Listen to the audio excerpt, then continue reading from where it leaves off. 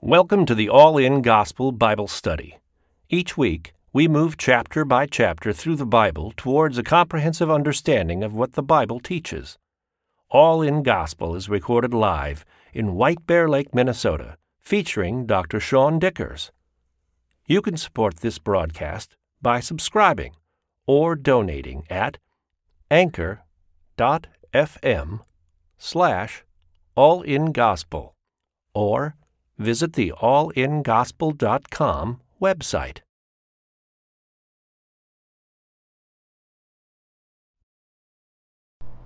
Amen. All right, I'll warn you before we start tonight. Two disclaimers. One, this is an amazingly convicting chapter. So if anybody's convicted by this chapter tonight, I didn't pick it. Don't get mad at the messenger. I'm just teaching what it says. Number two, I'm going to guess that tonight, many of you are going to be disappointed in the teaching tonight. I'm thinking this will happen. Either that it'll be too long, or for some of you it might be too short. Or it could be that I go too fast and I go through the references too fast, or I go too slow and repeat my points too much. Right? That could happen tonight. Or I could also say that maybe I speak with too plain spoken a language and I don't elevate and honor the topic with my language. Or it could be that I'm too erudite and I use too many complex words and make it confusing. So if any of those things happen to you tonight, you're well within the topic, because we're getting into complaining tonight. And that's what we're doing. That's what this whole thing's about. Let's start in verse 1. Now when the people complained, it displeased the Lord, for the Lord heard it, and his anger was aroused. So the fire of the Lord burned among them and consumed some in the outskirts of the camp. And then the people cried out to Moses, and when Moses prayed to the Lord, the fire was quenched. So he called the name of the place Taberah, which means burning place, because the fire of the Lord had burned among them. So we get to learn throughout this chapter a few things about complaining. In context, in the book of Numbers, they have prepared to journey with the Lord. They have packed up camp. They are now moving, right? They've started the movement, and then the complaining starts. And they've been there for a year. But as soon as God's people start to move, complainers show up. That's lesson number one about complaining. That's how it always works. As soon as people start doing things, people show up to complain about what's being done. And that just kind of happens. So there's no transition here from the previous chapters. There's no contextual clause at the beginning of the sentence. It's just a reality, and it starts with now when the people complained. It doesn't give a reason or a topic for their complaints, because usually complaining is pretty empty. There usually isn't anything there. And the phrase there in the Hebrew is that the people were complainers. Not necessarily that it says now when the people complained is better translated, I think, now when the people were complainers. And the Lord got to hear all that. So another idea about complaining is God hears it and he listens to it. And it generally ticks him off, right? Because complaining is essentially not being content with what God's put in your life in front of you. And these people get to go to the Holy Land. I'll get on my pedestal later. The word complained is anan, which means to murmur or show oneself as sad, to be upset about something, to just complain, or to be a complainer. It's not something that anyone else does. It's something that I, Sean Dickers, does. It's not something that's done as a verb. Another way to say it, it's something that we are as a human being. It is the nature of humanity in the flesh, is that we are complainers. So this chapter is going to deal with bad ways to handle complaining. The first one's just that general murmuring and being kind of discontent. And then we're going to get into other kind of types of complaining and even the right way to take our complaining as complaining human beings, what to do with it and how to handle it the right way, which Moses models for us. The word heard, the primitive word for that is, the Hebrew word for heard right there is the primitive root. And that's important, because God hears them at all levels and all types. It's a primitive root word. So there's no way in which God didn't hear them, right? He heard them in all tenses, past, present, future. He heard them in all types. He heard them at all levels of complaining. So he heard them in general as a root concept. So God's given them, in Numbers so far, he's given them the law. He's given them order. He's given them a promise of prosperity. He's given them justice through Leviticus, right? He gave them a legal code. He gave them how to act and how to have mercy on one another. He set up a leadership structure for them. He has provided manna in the desert for them for almost a year, and they still complain. And that's why it displeases the Lord, because it doesn't matter how much he's done for them, there's still things to complain about. It says elsewhere in the Bible that God is slow to anger. This one took him about a year, but eventually he gets angry, and you start to see these kinds of things. And so the fire of the Lord burned among them. It doesn't say that he targeted people. Many people think that he kind of took out the initial complainers, but it just says it burned among them. So it might be that he just decided the next complaint I hear, that person's gone. And he just started burning people up, literally in the camp, is what it says. So the fire of the Lord is not defined here. It's an odd word that doesn't get used in a lot of other places in the Bible. The only other places it's described is that God has a fire that's comforting to people. So the fire of God that is comforting to some is destructive to others. Kind of like when Jesus said, I came to divide, right? And he divides families from each other. The same Jesus that brings a lot of us comfort brings some people real consternation and contention and disagreement. The outskirts of the camp is another interesting word. This chapter is packed. Steph was laughing. She goes, "You're going to get through all this?" The outskirts of the camp at the end of verse 1 is another kind of idea around this. It implies that there's individual targeting around the outer edges of the camp. In other words, the further away that people got from the kingdom of God, the more likely they were to be burned. That's a principle that we take throughout the rest of the Bible. The closer you are to the tabernacle, the less likely you are to get burned by these kinds of things. So if you want to find complainers, find people that are on the outskirts. This was one of my thoughts. Every church we've been to, the complainers are the people that don't do anything, right? They just complain and murmur all the time, and they're never active. They never participate.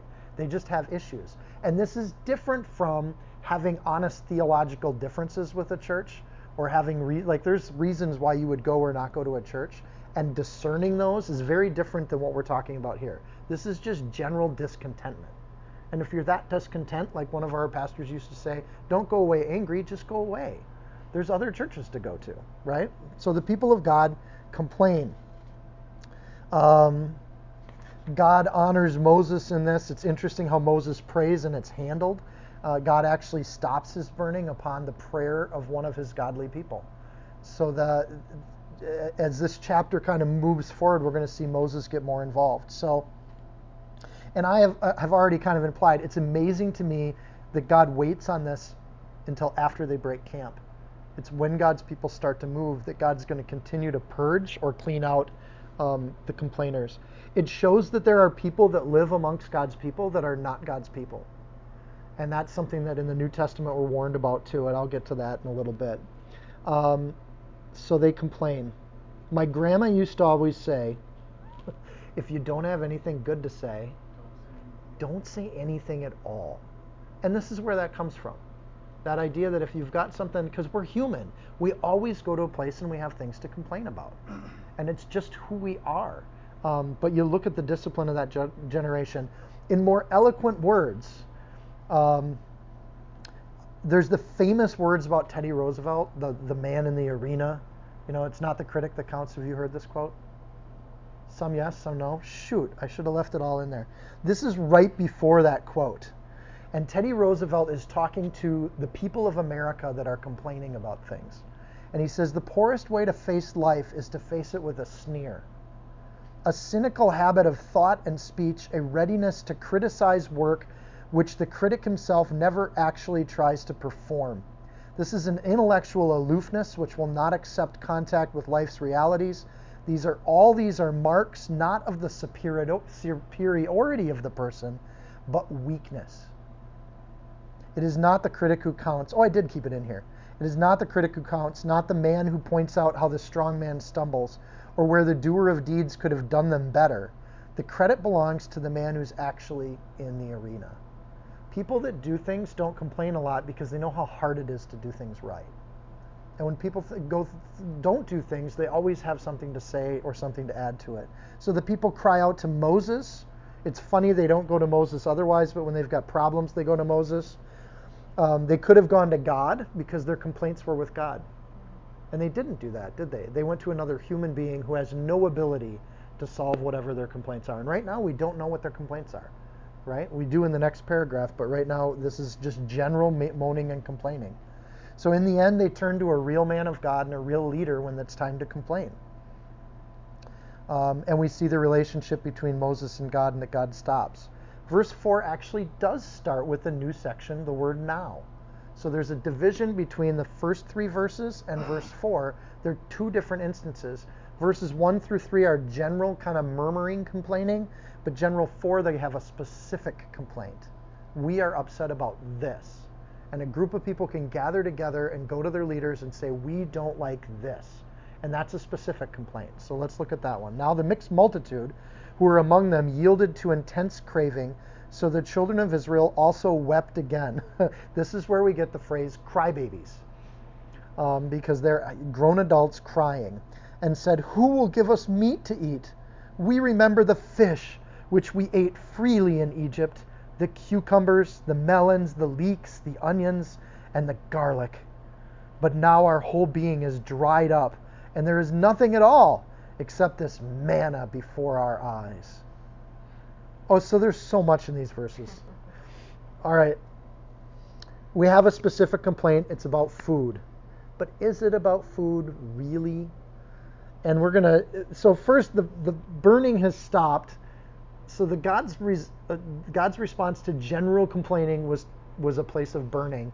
This next place is going to get named after the grave. So this kind of complaining is a very different kind of place. So in Exodus 12:38, we saw the mixed multitude came with them out of Egypt.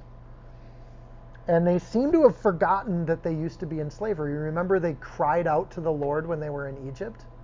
Please take us out of here. Stop this oppression. But look at how they refer to Egypt now. All they remember about Egypt are the cucumbers. This is interesting, but humans do that. We remember things wrong. And it's an interesting thing about memory. We always look at memory in really interesting ways, but we look at it often wrong. We color it the way we want to. So there's people like me that I'll go through the worst thing in the world, and a year later I remember all the good parts about it. And then there's people like my wife who remind me that that was not everything that was there, right? And so we have people that remember things very differently, but forgetting history is one of the first steps of a complainer. In order to complain, you have to forget what God's done for you to get you where you're at. Nationally, for Israel to forget their history is how complainers get their footing. Because they've been saved from slavery, they've been brought out of the mire, and the only way to really complain is to completely disregard and forget history, and even better, lie about history. So, Jewish has linear thought as part of what God's helping these people to learn. But Egyptians have cyclical thought. Philosophically, these are very different kinds of thinking.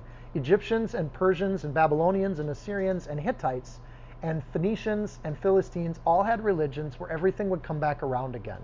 Therefore, nothing really matters. Right? If you don't like what's going on now, just die and get reborn, and there'll be a new thing that happens next. So they worshipped animals that would shed their skins, like snakes, and spiders that would rebirth very quickly, and those sorts of things, because death and rebirth was just part of the religions. But Jewish thinking isn't like that at all. It's linear.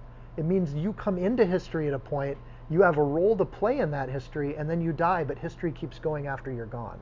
That's Judeo-Christian linear thinking for history, right? So the mixed multitudes are probably thinking in very cyclical ways. So death and rebirth is always there. It's easy to forget history because it's all whatever happens next. Or as Janet Jackson would say, what have you done for me lately? Which is a joke we would get, most other people would. So there's lots of freedom that's come along, this just joy and safety that they've been given, this provision they've been given by God in a place that wouldn't provide for these people. They have complaints then about maybe God, and they just generally complain about the food. So their complaints are probably very specific, but what comes out is the meaningless little stuff. Because how do you argue with a good cucumber, right? But what their real issue is with God and God's provision for them. So I think it's kind of funny that of all the things in Egypt, what they remember are fish and cucumbers, and they end their list with garlic, right? So of all the things to remember about northern Minnesota when we lived there, It was the River Jordan Cafe and these beautiful little sandwiches they'd make. The rest of it, we're okay to not be in northern Minnesota. But you do remember those little things that were awfully wonderful when they were there. So they yield to their temptations. I want to pick this apart because I'm a complainer by nature, and I think some of us are. It's just how we are sometimes, right? So I really want to understand this. It says here that they yielded in verse 4. That means they weren't forced into it. They yielded to it. To yield to something doesn't mean that it's evil to have it happen. To think a complaining thought is not a bad thing. That's natural. Maybe they should have brought napkins to this get-together, right? Or maybe there should have been, burritos at this breakfast we ate. Or you have some kind of complaint about something you do, right? That's natural. But what you do with it is different. You can yield to it, and you can let it become taint and color the whole thing. Or again, like my grandma in that Greatest Generation, or you can just see the good stuff. And you can say, oh, those towels that we wiped our hands on were wonderful. And the lemon scenting was wonderful. And you can just have all sorts of things that you remember that are good. There is no temptation that has overtaken you, 1 Corinthians 10, verse 13, except such as common to man. To God, but God is faithful, who will not allow you to be tempted beyond what you're able. With the temptation will also make a way to escape, that you may be able to bear it. That verse is about temptation that we all have. And we are complainers. It's not that they complained, it's that they were complainers. And in this passage where they complain about something specific, they become that thing that we all have in our soul. We all have an old human living inside of us and a new one, a new birth in Christ Jesus. So these are things they didn't have to yield, but they did. And then the phrase intense craving in the Hebrew is ava to ava. It literally repeats the word. Ava to ava, an intense craving. Translated, you could do craving as one word, but it's broader than that. Most of the time in the Bible, ava is translated as lusting. They lusted after lusting. And that's what they gave into. They just decided that their wants and their needs were a bigger deal. When in Hebrew, when they use a word twice, it just means emphasis. We usually put the word super in front of it. So they were super lusters, right? But it adds emphasis when they use the word twice. The source here then of all of this craving is a covetous heart. They want things. Don't you? I mean, don't I? All the time. We always want things. Grant wants a bigger truck, and we all know that. Steph wants a bigger house, and we all know that. I like 3 meats on my sloppy Joe, and we all know that. We all want things. The question is, do we give in to those things? Do they dominate how we think and what we do? Or even worse, do they take the place of God and become an idol in our life? So that idea of intense craving, ava to ava, that lusting after lusting, is to just spend your life wanting the next thing all the time. And I don't know anybody who doesn't have this temptation. We all have it. It's common to man. So Paul addresses this, I think, as the primary cause of 1 Corinthians. But this idea he does, he actually talks about it in 1 Corinthians 10 in the context of complaining. So he's dealing with the same topic. So I want to read from 1 Corinthians 10, and I'm going to wait until Steph flips there. That'll be something she'll complain about later. 1 Corinthians 10 is how Paul handles this issue of complaining as a way in how we do it, right? So 1 Corinthians 10, verse 10. Don't complain as some of them also complained. He's talking about the people in the wilderness. And they were destroyed by the destroyer. Now all these things happened to them as examples, for they are written for our admonition, upon whom the ends of the ages have come. Therefore let him who thinks he stands take heed lest he fall. No temptation has overtaken you except is common to man, right? So those are the verses. The next verse, verse 14, therefore my beloved, he's saying this in love to people he cares about, flee from idolatry. See how close complaining is to idolatry? Paul uses them just as one thing, because the nature of complaining is to think you deserve something more than what God's put in your life. Something better, something bigger, all the time. Better, faster, stronger, nicer. So how far can we push our wants and our needs before we start bumping into idolatry? That's a struggle. And it's a struggle every person has and every Christian has. Don't stand thinking you don't have this or you're in danger of falling. The first step to getting this stuff right in life is acknowledging it about ourselves and knowing that this is who we are. It's not just something we do. Who's going to give us meat to eat? What an odd question to ask when the problem is lusting after lusting and craving. And I don't know about you, but to me that's just a weird thing to pick a fight over. Like, why don't we have meat? Also note that they're crying about this when there's no law in Leviticus that says they can't go hunting. There were animals out in this wilderness. They could have gotten some stuff and gone and taken care of it and got some meat. There's also no rule against them killing their own sheep. And we know that they would have had herds of oxen, and they would have had herds of sheep, and they would have had goats. So there's no reason they couldn't have killed a goat and eaten it, right? That's what herds are for. So they have all these things accessible to them. It's odd that they complain about stuff when they could have just gone and fixed it themselves. Another lesson about complaining. A lot of times when people complain, it's stuff they could just take care of themselves. And I think sometimes that's the right thing to do with complaining. If you see a problem, go fix it, right? If you see something messy in the house and you're the tidy one versus the clean one, just go make it tidy and bless your roommate, right? So they have fantasy history, they have faithless prediction of what's going to happen, and now they're complaining about something that they have the full ability to fix all by themselves if they just get up and get to work. God, however, doesn't do this. He's going to be amazingly graceful in this situation. So the people complain about these things.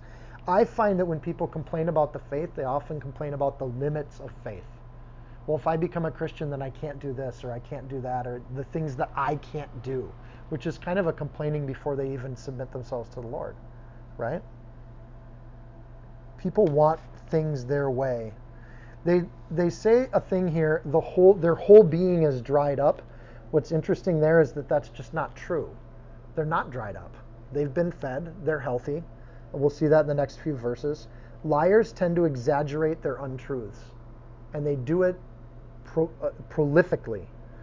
Something becomes irritating, and then it becomes bad, and then it becomes really bad, and then it becomes super bad, and then it's the worst thing ever, and then it's dooming them, and then it's dooming everyone, and now it's a horrifying, destructive thing that will destroy our entire nation. And that's the progress of lies. It goes from little things to big things. And that's what's happened with these people. Their whole being is dried up is just not true. But I'm sure in their thinking they've built up this issue of manna alone as being this big thing. They've probably been complaining all year. And at this point in which they come to Moses, it is really the end of the world that they don't have their cucumbers. And reading it historically, Grant's laughing. It is kind of funny.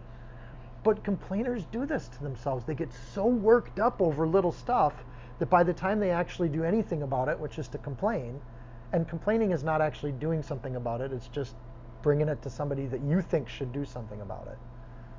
The best thing when you have this, and this is the joy of being in leadership positions, when people come in and complain and you just say, well, what have you done about that? And they don't want to hear that. And it really gets them upset when you say something like that. But you can just kind of say, oh, well, what have you done to try fixing it? And you can really determine quickly if somebody's complaining or bringing a legitimate concern to your doorstep by if they've tried to do something on their own or not, right? Usually you can tell by the tone in their voice, but that's a good way to really lock it down. So, throughout the week, if I've talked to you or met with most of you, I've asked the question, what are some of the most ridiculous things you've heard people complain about in the church?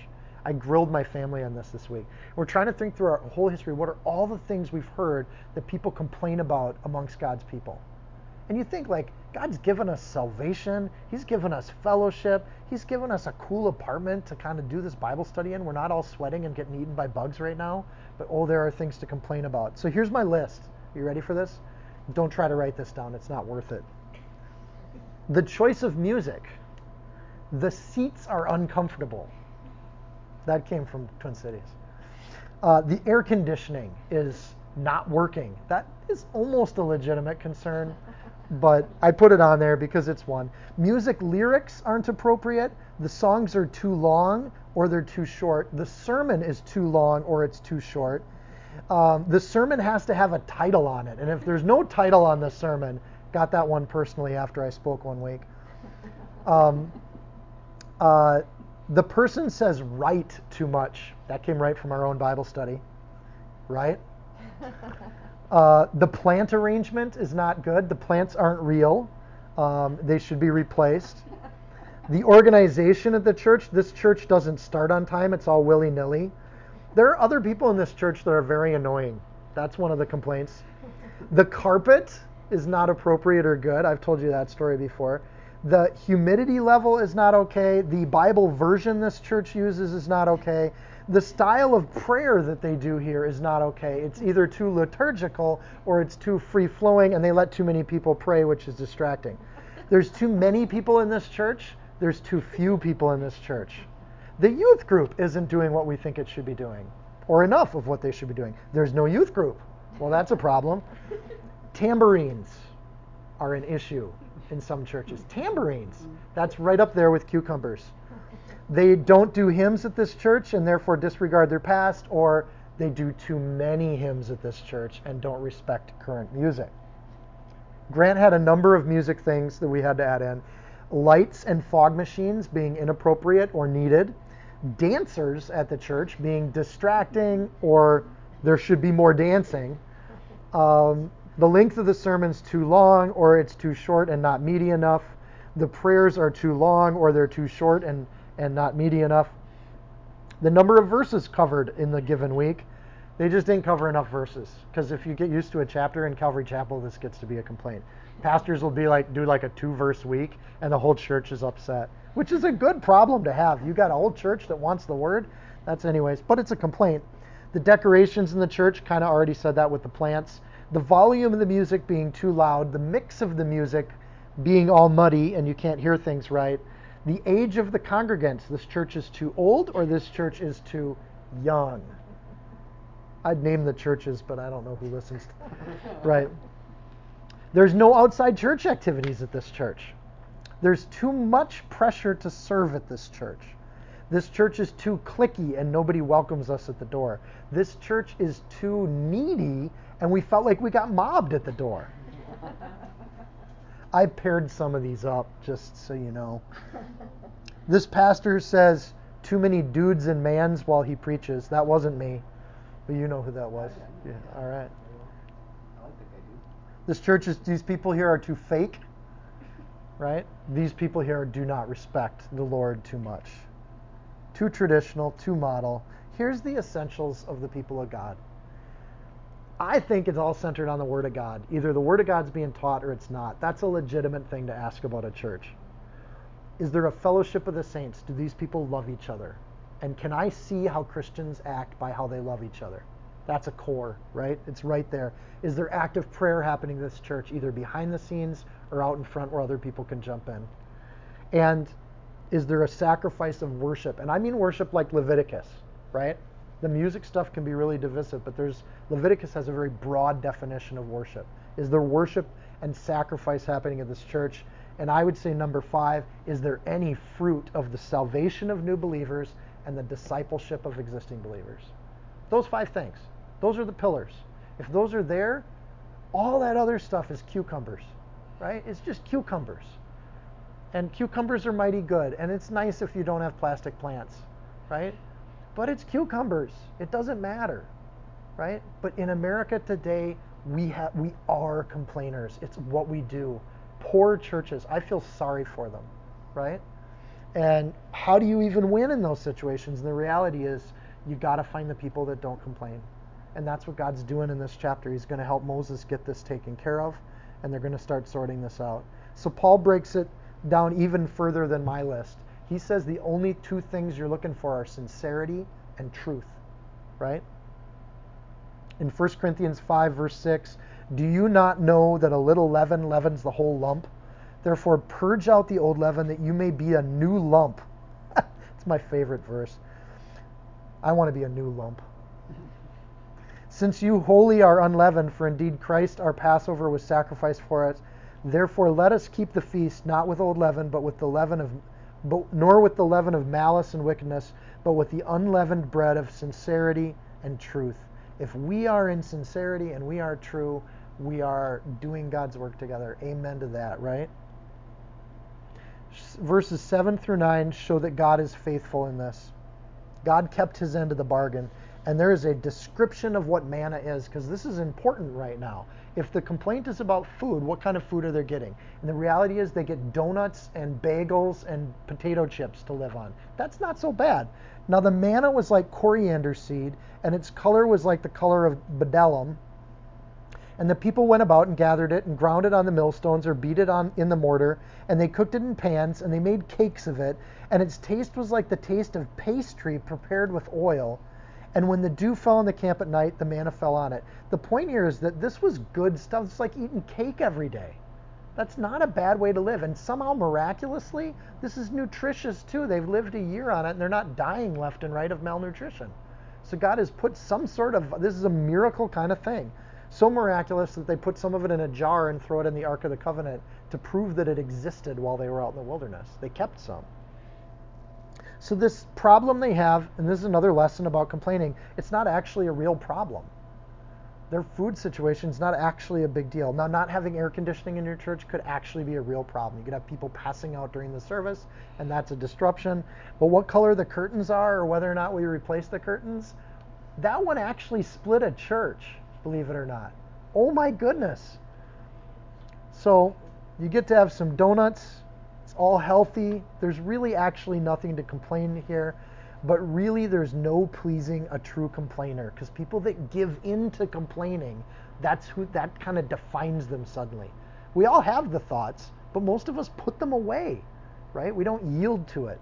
So the food here is, again, an image of the food of the Word of God, the living water of the Holy Spirit, the direction of Jesus, the law and order that they have, the presence and power of God right in the middle of the camp. They also had trumpets that represent prayer. They can hear God's promises from Moses, and that's not good enough for them. God isn't good enough for them. And for me, that's convicting. Is God good enough for me? And is what God's put in my life for me to do, is that what's good for me? And am I content with that? And am I happy with that? Acts 20, Paul begs his pastors to watch out for people that'll come in, because the people that want more are wolves. And these are the people you watch out for in the community, right? Know this, that after my departure, savage wolves will come in among you, not sparing the flock. Also from among yourselves, men will rise up, speaking perverse things, to draw away the disciples after themselves. Therefore, watch and remember that for 3 years, I did not cease to warn everyone night and day with tears. So there's the tears of complaining, and then there's the tears of just beseeching people to avoid that sort of thing that Paul has.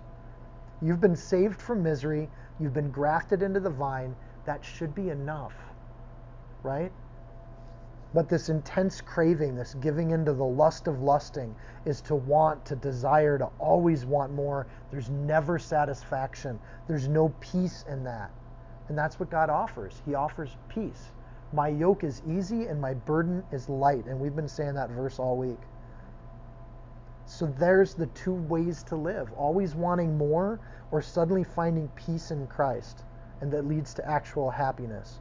The happiest generation America has seen in recent memory is the Great Depression people.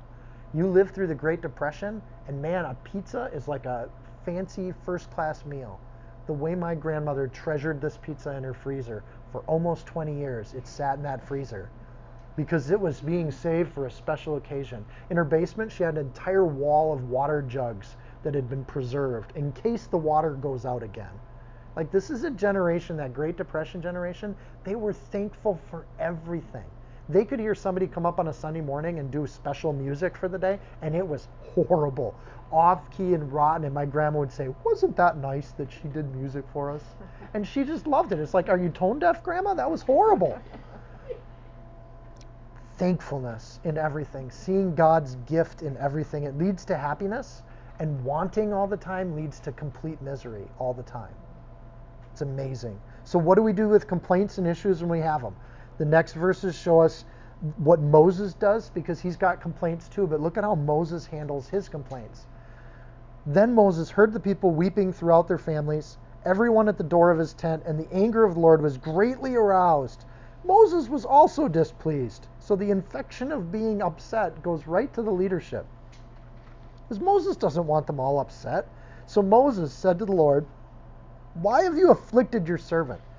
And why have I not found favor in your sight, that you've laid the burden of all these people on me? Did I conceive these people?" I love that line. Are these my kids? We went to a church once, and I was the principal in the community, and we were visiting this church just when we first moved up there, and kids were misbehaving before the service, and this parent honestly turned around to me and said, "Are you going to take care of that?" And I'm like, "They're not my kids." But in their head, I'm the principal of high school, those are my kids, and I'm supposed to be disciplining them on a Sunday morning. And we laughed, and I think we were pretty young at the time, and we were like, that's your problem, not mine. I'll deal with them 5 days a week. Are they my kids? Moses says. Did I conceive all these people? Did I beget them, that you should say to me, carry them in your bosom as a guardian carries a nursing child to the land which you swore to their fathers? Where am I to get meat to give to all these people? Notice in 13 how Moses gives in to the complaint, right? It's not about the food. They could have got their own meat. They had manna, but Moses gives into it. He's distracted and set off course. For they weep all over me. Another great line. They weep all over me, saying, "Give us meat that we may eat." And I am not able to bear all these people alone, because the burden is too heavy for me. If you treat me like this, kill me here and now, if I've found favor in your sight, and do not let me see my wretchedness. God, I'm a failure because I can't do what these people want me to do. I'm a failure. And he admits it. He knows his limits and his weakness. He gives it to God. And it's a burden for leaders when people complain. It's horrible. It's really nice every now and then when people just come up and say, "Thank you. Thank you for all your work." But people generally don't treat leaders like that. And that you got to just know that when you're in a leadership position. You don't generally get thanked for doing great HR work. People don't come back later and write you thank you notes. But you have to be in those leadership positions. You have to kind of take that burden and just know that it's your job. So first we have the burning of a general who knows. Second, you have the multitude who's named and has a specific complaint. Third, the whole camp is complaining to Moses. And then fourth, now we have Moses complaining to God. 4 different modes of complaining, very different situations in each one. These are God's people, and that idea of complaining just infects the whole camp. You have a new friend. Snuggles has moved on. So Moses mixes stuff up here a lot. And what happens with the complainers with Moses, a godly man who God respects and has anointed and has chosen to be his leader, he gets off track and he has confused and chaotic thinking responding to these complaints. And that's the thing with complaining. It generally just makes things confused. First, I want to just go through this. In verse 11, it says, "Why have you afflicted your servant?" Did God afflict Moses? Or did the people afflict Moses? So Moses is mixing things up, right? Verse 12, "These are not my kids." That's true. They're not Moses' kids. But in saying that, Moses spiritually does feel some responsibility here, right? And that's why he's making this complaint to God. Paul sees his church in the same way. Where Moses says, "These aren't my kids," listen to what Paul says to the Corinthians. "I do not write these things to shame you, but as my beloved children, I warn you. For though you might have 10,000 instructors in Christ, yet you don't have many fathers. For in Christ Jesus, I have begotten you through the gospel." Paul owns it, and he loves these people. They're his children, right? He's taught them the word all by himself. And now they're big people doing the word teaching all on their own. And Paul's proud of them, and he loves them. And Moses is the opposite, right? He's like, "I didn't make these kids. These aren't mine." Verse 12 says, "You say to me," see how Moses is telling God what God said to him? Yet we have no record of God ever saying that. So either Moses is putting words in God's mouth here, or there's conversations that we haven't heard that aren't recorded. Their fathers, Moses is also kind of twisting this around too. So particularly,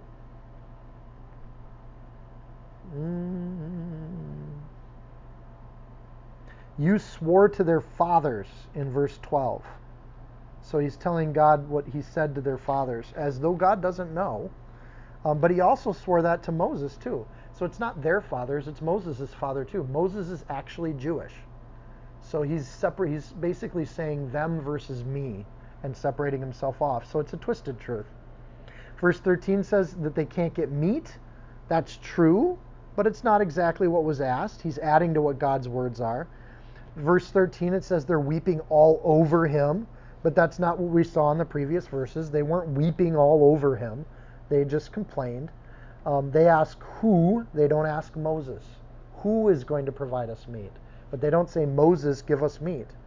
So in verse 4, and that's where it says that, who will give us meat to eat? Moses is then misstating what the people said to him when he complains to God. You see how complaining just gets messy? There's tons of lies and mistruths here, and you can go parse through all these things, and in a real life conversation, if you try to parse it like that, people will hit you, right? They don't want to hear you splice their words when they're giving you a complaint. But in this, we get this opportunity to pick this apart. And there are so many lies mixed in with the truths here. It's just confused. So Moses is failing in faith, and that's unique to the Bible. And I want to just step out of the conversation for a sec and say, let's just appreciate for a moment that we have a scripture that shows us the weakness of the main characters in the book. No other religion does that. Because when humans make stuff up, they make themselves to be very, very good people. Right? Joseph Smith, not a word to be said bad about him. Bhagavad Gita, all good. All the heroes are good. In fact, when humans make up a religion, the gods are flawed and the humans are perfect. Right? When God makes up a religion, God is perfect and the humans are flawed. And there's a total flip philosophically there that's going on. So in truth, we have a flawed leader in Moses, and he makes mistakes, and he mixes things up. God is very graceful in this. The good thing about this conversation Moses had with God is at least he's going to God with it. Because God's big enough to handle complaints, even when they're confused, even when there's mistruths. And at the end, he gets to a truth that is significant. Do not let me see my wretchedness. Moses recognizes that he is, in the sight of God, a wretched human being. Right? And it's not like that insecure, debasing himself thing. Moses has some self-confidence and self-esteem. He knows who he is in Christ, and he knows that in this instance, he is utterly at a loss as to how to handle this. And that's true. I think this is why a lot of times when people go to Moses with things, he says, just stand still, like he did a chapter ago. Stand still and let me go talk to God. Because he doesn't know. And he honestly is like, I don't know what to do with it. Let me pray about it. And I'll get you an answer. When we think that our responsibilities are all on us, the reasonable and true conclusion is that we can't handle it. Like if we want to do a trip to the Dells, the reasonable and true conclusion is we will screw stuff up. It will not be perfect unless Bonnie organizes everything, right? But even Bonnie has to know at some level, when you plan an event, you plan for stuff to get messed up. It just happens. Stuff goes wrong all the time, and Moses just recognizes it. When we see our failures as our strength, we begin to understand life with Christ. It's where we fall short that God can have the glory. It's when we don't do things right that God can be elevated to making that happen. You can ask my kids. I often speak horribly in that my words get mixed up, or I'll say the wrong thing, and instead of feathers, I'll say scales, or I'll say names wrong and mix them up. Somehow or another, when I teach the Word of God, 95% of it comes out okay. And that's pretty much the Lord, because it doesn't always happen that way for me, right? Speech doesn't always come easy. Moses understands that it's not his work. He should not be shaken by these afflictions, but he should know that he's appointed to this. 1 Thessalonians 3:3. Don't be shaken by this, Moses. Just know that it's your job. You're appointed to it. If we go to others with our complaints, as Moses goes to God, I like this idea where he says, you might as well kill me. Like, if this is what I'm supposed to be doing, Lord, and I can't do it, you might as well kill me now. Because Moses has seen God kill people, right? He just burned people on the outskirts. He killed Nadab and Abihu. Moses is with reverence and regard to God going, you might as well kill me now, Lord, because I don't know what to do here. And God has amazing grace because now Moses is right where God wants him, admitting his failings, knowing what they are, bringing them to God directly instead of complaining to Aaron about God, right? He's the only guy that goes right to God with his complaints, and God's going to have mercy on that. So, everyone has complaints. Not everyone complains. And godly people take it to the Lord in prayer. Like that old hymn said, we take it to the Lord in prayer. When we do, God handles it. The older you get and the more you take your complaints to God, the more God reveals himself to you as the answerer of prayers. In fact, anytime something going wrong, you just say, Lord, you got to take care of this because I've tried everything I know how to do and I want you to take care of it. And then the Lord does. And it's amazing when that happens. Verse 16, so the Lord said to Moses, gather to me 70 men of the elders of Israel, whom you know to be the elders of the people and the officers over them, and bring them to the tabernacle of meeting that they may stand there with you. I love God. He doesn't even deal with Moses' mistruths and misquotes and everything else. He just solves the problem. Moses, I want you to just get some help with your leadership. You don't have to bear all the burden. God gives Moses a team. This is an abundant answer to prayer, and it's a wise and perfect one. Notice here that it says, gather to me 70 men of the elders of Israel, whom you know to be elders over the people. In other words, Moses didn't disciple these men. So it's people you know to be a leader. And this is an interesting thing about elders, that we get a glimpse on this. Elders are recognized here in the Bible. They're not chosen. Does that make sense? Moses is recognizing people that are already serving in the role of elder. They're respected by the people, and he brings them in. So it's not that Moses goes and picks all his favorite people and says, I want these people to be my buddies. He says, go pick the people that you know to be elders of the people. That's an interesting kind of framework. We can talk about it later if you want to. So his first job with God is just to stand there and stand still, right? Gather to me 70 men, that they may stand there with you. So that's the first thing he wants Moses to do, is stand. Just stand. Stand with other leaders. They're a support. Verse 17, then I will come down and talk with you there, you being plural. He's going to talk to all of the men. I will take the Spirit of the Lord that is upon you, and I will put the same upon them, and they shall bear the burden of the people with you, that you may not bear it yourself alone. God does not take Moses out of his role. He doesn't strike him dead. He doesn't let him get away from his responsibility. He just hears the complaining, and then he says, I'm going to help you out with this, and you're going to share the load. Like Samwise says to Frodo when he asked, let me carry it for you a little while, and I'll share the load. And the temptation of the ring of power is that it's mine to carry alone, and I'll never share that. And that's what would kill Moses if he did that. And it destroys Frodo in The Lord of the Rings, right? So we have lots of literary images of this that are, maybe there's lots. I just like the Lord of the Rings one. But this idea of sharing the load is a big deal. And we do that and things go well. To share the load, you have to trust other people are also following the Lord too. The Spirit will go on them as it has on Moses.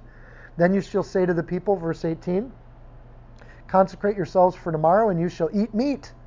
For you have wept in the hearing of the Lord, saying, who will give us meat to eat? For it was well with us in Egypt, and therefore the Lord will give you meat, and you shall eat. Moses had to be thinking one of two things. Give me a break. You're going to really give meat to these complainers? Really?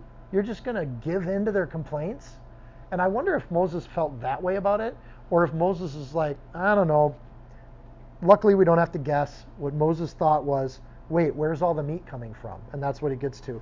You shall eat meat. We'll get to that in verse 21.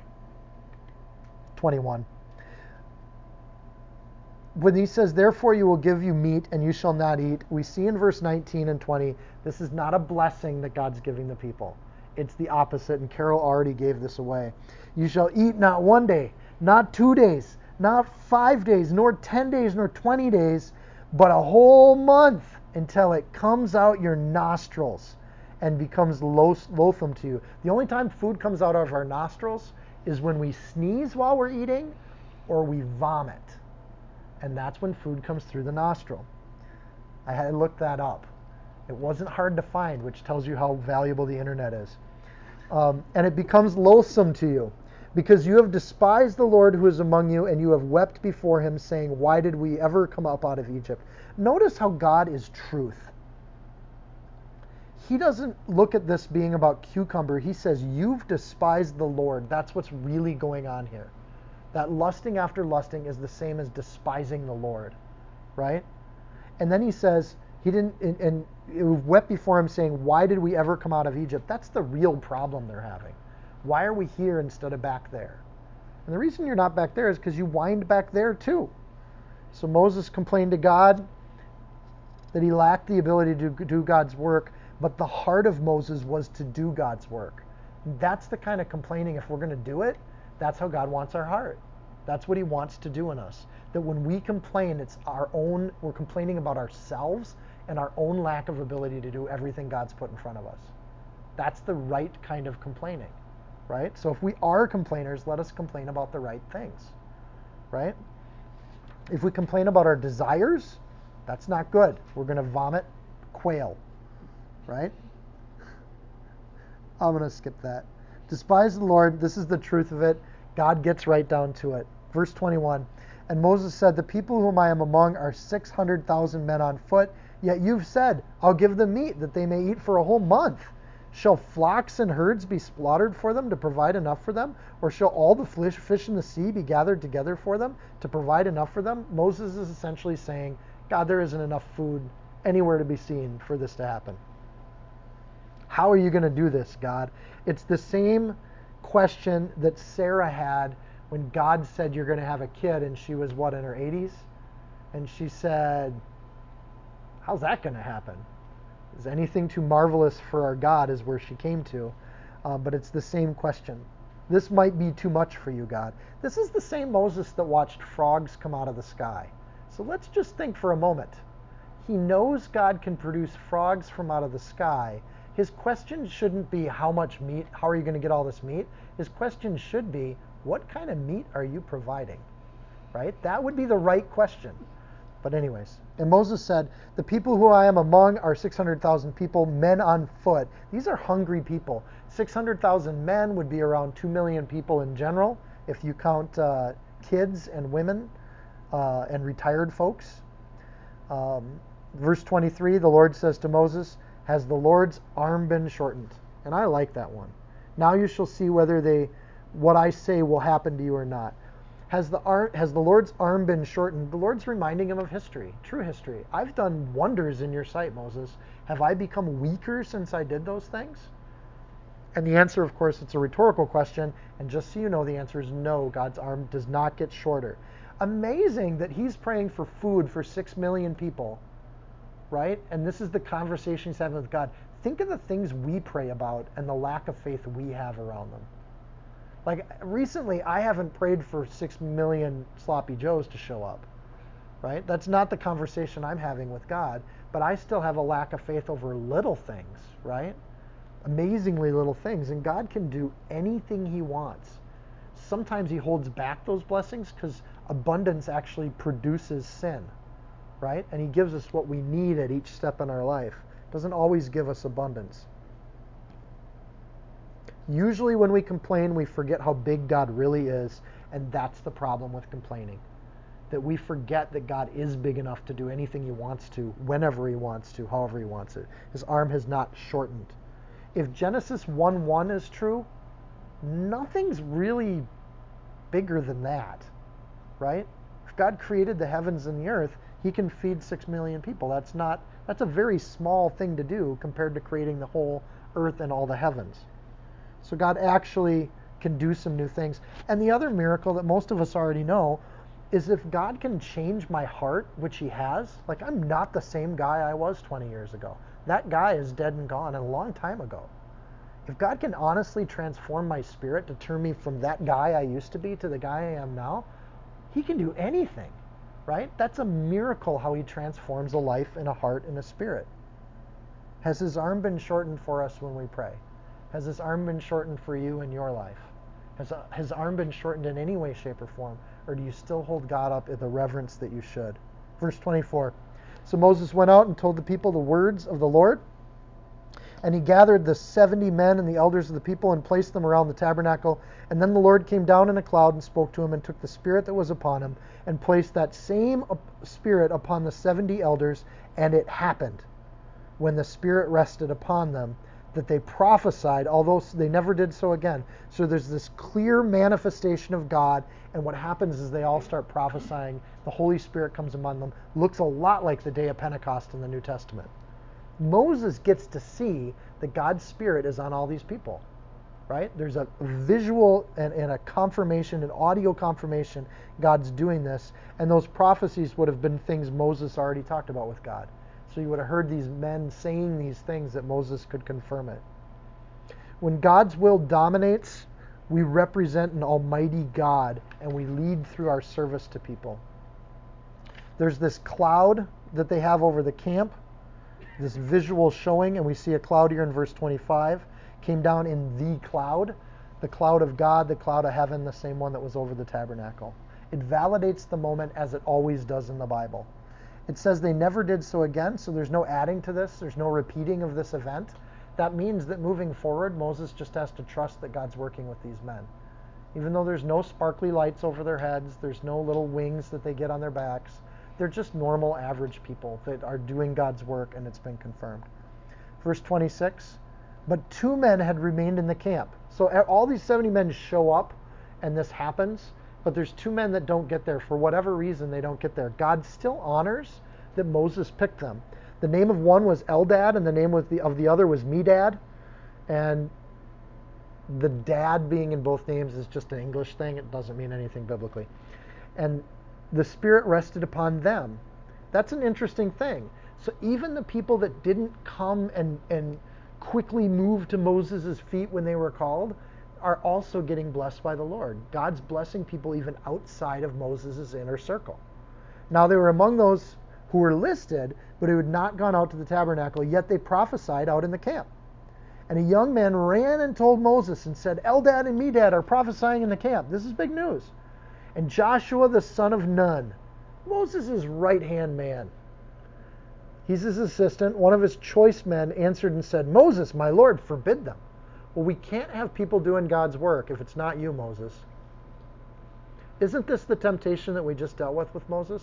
Moses was taking everything on himself, and Moses gave him a way to give it away to some other people. And the first thing that happens is a godly man like Joshua wants to protect Moses' authority, because it's Moses' authority that matters to Joshua, but he's still a young man, and Moses has kind of got to teach him, I don't want the authority. Right? Moses just tried to give it away. Like he would rather be dead than be in authority. Right? Which says a lot about leadership. Right? So Joshua, the son of Nun, like a good second-hand person, is trying to protect his boss. Moses, watch out for these people. They didn't listen to you and come to the camp, and now they're prophesying and saying what God's saying. Forbid them. And Moses said to him, are you zealous for my sake? Oh, that all the Lord's people were prophets, and that the Lord would be put his Spirit on them. And Moses returned to the camp, and he and the elders of Israel. Okay, Moses has learned his lesson then, right? He is happy with what God's done because he's seeing that God's blessing him and that the weight is coming off his shoulder. And he's like, praise the Lord. Joshua, if other people are doing God's work, praise the Lord. Let them do it. Oh, if our denominations would start to speak to each other that way, right? Oh, if there's fruit over there, well, we should critique what they're doing. Right? Or you can say, praise the Lord. People are getting to know Jesus over there. It's not my thing, but praise the Lord that that's working. The Lord's going to bless who he chooses to bless. And there will be growth and fruit where the Lord puts it. And it's not always with us. And that's part of letting God be in control and not us being in control. This is the first example we see of how to respond to godly jealousy. I ran out of time to look this up. There's 2 other examples of this. There are followers that come up to Jesus and say, there's people doing stuff in your name. And Jesus tells them not to worry about it. Well, okay, let them do their thing. And then there's people that do the same thing with the disciple Paul. And they saw, Paul, there's people out doing stuff, and they're doing it in Apollos' name or other people's names. And Paul has the exact same response as Moses, and so did Jesus. Praise the Lord. Because God's doing stuff all over the planet. There's no one human being that's so important that God has to work through them. Right? God's doing things all over the place. So again, consistently when we see that kind of thing happen, mature godly people just say, great, let them do their thing. To be an authority means that you don't have to be in charge of everything. To be an authority as a worldly person, you have to have an iron grip on everything that happens. But a godly person in leadership really doesn't, because God's the one with the grip on everything. It's not an iron grip, it's a loving and a compassionate one. So Joshua being conserved for Moses is not a bad thing, but Moses puts him in his place. Moses is not worked up about it, and he doesn't let Joshua put the burden back on his shoulders that the Lord just lifted off it, right? And that's such a wonderful thing. God's answer to Moses' prayer here is an amazing blessing to Moses. So he's sharing the leadership. He's got good men around him. He's got a concrete example of that. Then the Lord sends quail, and we'll wrap up the chapter. Now a wind went out from the Lord, and it brought quail from the sea and left them fluttering near the camp. About a day's journey on this side, and about a day's journey on the other side, all around the camp, and about 2 cubits of this above the surface of the ground. So the birds are flying at about anywhere from 6 to 8 feet above the ground. They're just fluttering right here. Take a nice butterfly net and you can just catch them. They're a day's walk outside the camp. You want these quail, you got to leave the camp of God to get them. Oh, this is a trap. These people are going to go for it. Anyone who complained about meat, you can bet they're getting up in the morning, they see all these birdies, about a day's walk outside the camp, and they're going to leave God's presence and go after that meat. Trouble starts to happen when you leave God's presence and when you're not doing those things. Arabs reported all the way up into the early 1900s that about once a year there's a migration of quail that try to cross the Red Sea or that area, and it's an exhausting flight. So when they get to the other side, which would be Sinai, they are exhausted and they'll flop on the ground, and you can walk right up to them and touch them, but they're too tired to get away from you. So this phenomena that sounds like a miracle is actually not a miracle. It's happened through most of recorded human history. There are millions upon millions of these birds that fly into this part of the world, and they just kind of flutter there. And they must have missed it, or it happens semi-annually or something. I don't know how that works, but all the way up into the early 1900s, they catch 1 to 2 million birds for food, and quail's a delicacy. So this was the migration where they would do that because they were easy to catch. So the people stayed up all that day and all night and all the next day, and they gathered quail. He who gathered the least gathered 10 homers. And I don't know what a homer is, but I think it's a lot of quail. So you're just running up and grabbing them. They're not hard to get. You're not hunting them. You're not working for them. They spread them all out for themselves all around the camp. You spread birds out to dry them, and you spread their wings to pull the birds out, but they're trying to preserve the birds as quickly as they can. But while the meat was still between their teeth, implying that they didn't cook the meat, they're just eating it raw.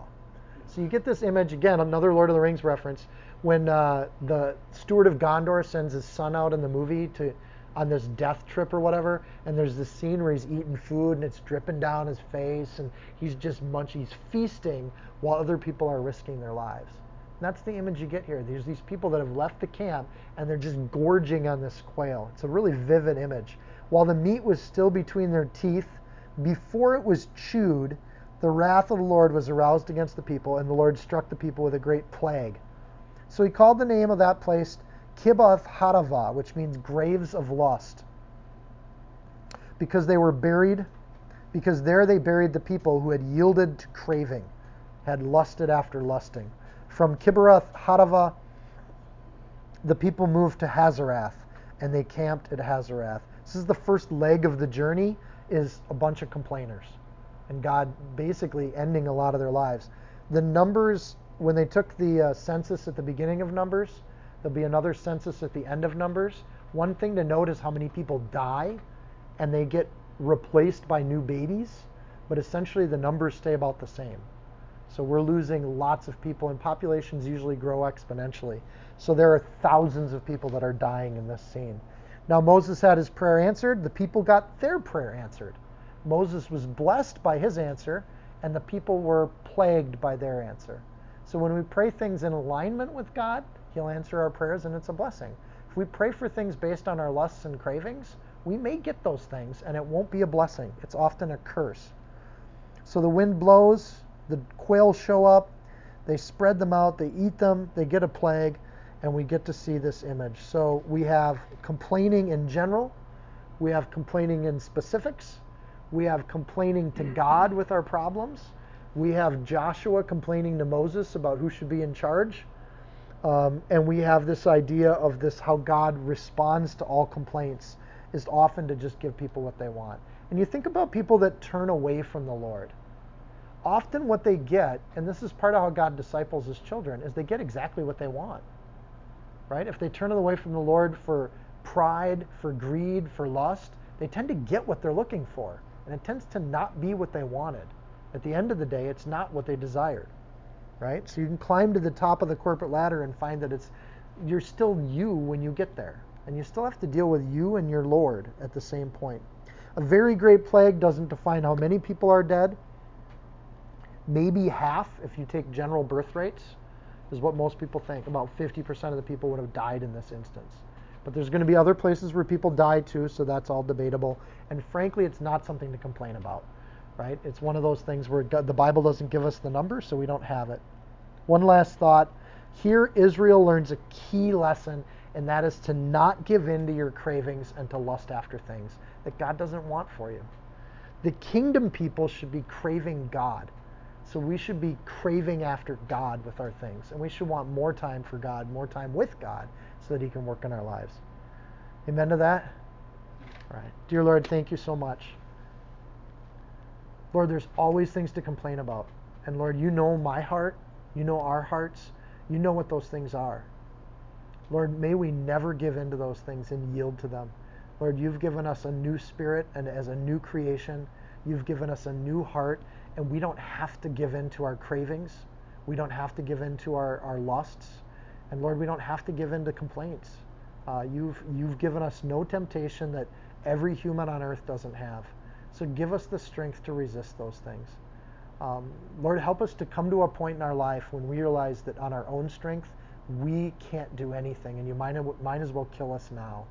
Like Moses did, and Lord, help us to just turn to you with that and say, Lord, we can't do anything outside of your strength. So give us your power, your strength, and your glory. Give us an abundant joy, Lord, as the opposite of a complaining heart. May we be thankful in everything. And Lord, we don't want a great depression to coach that into our spirit. Help us to just take on that spirit because you've put it in our hearts. To always see the best in people, always see the best in our situations. To always love and care and elevate and look at the things that are worthy of praise. The things that are good and true and right and noble. Those things are what we set our minds to. In Jesus' name we pray. Amen. If you found this teaching helpful, insightful, you can support this podcast by sharing it with a friend. Screenshot it, tag it, post it on your social media.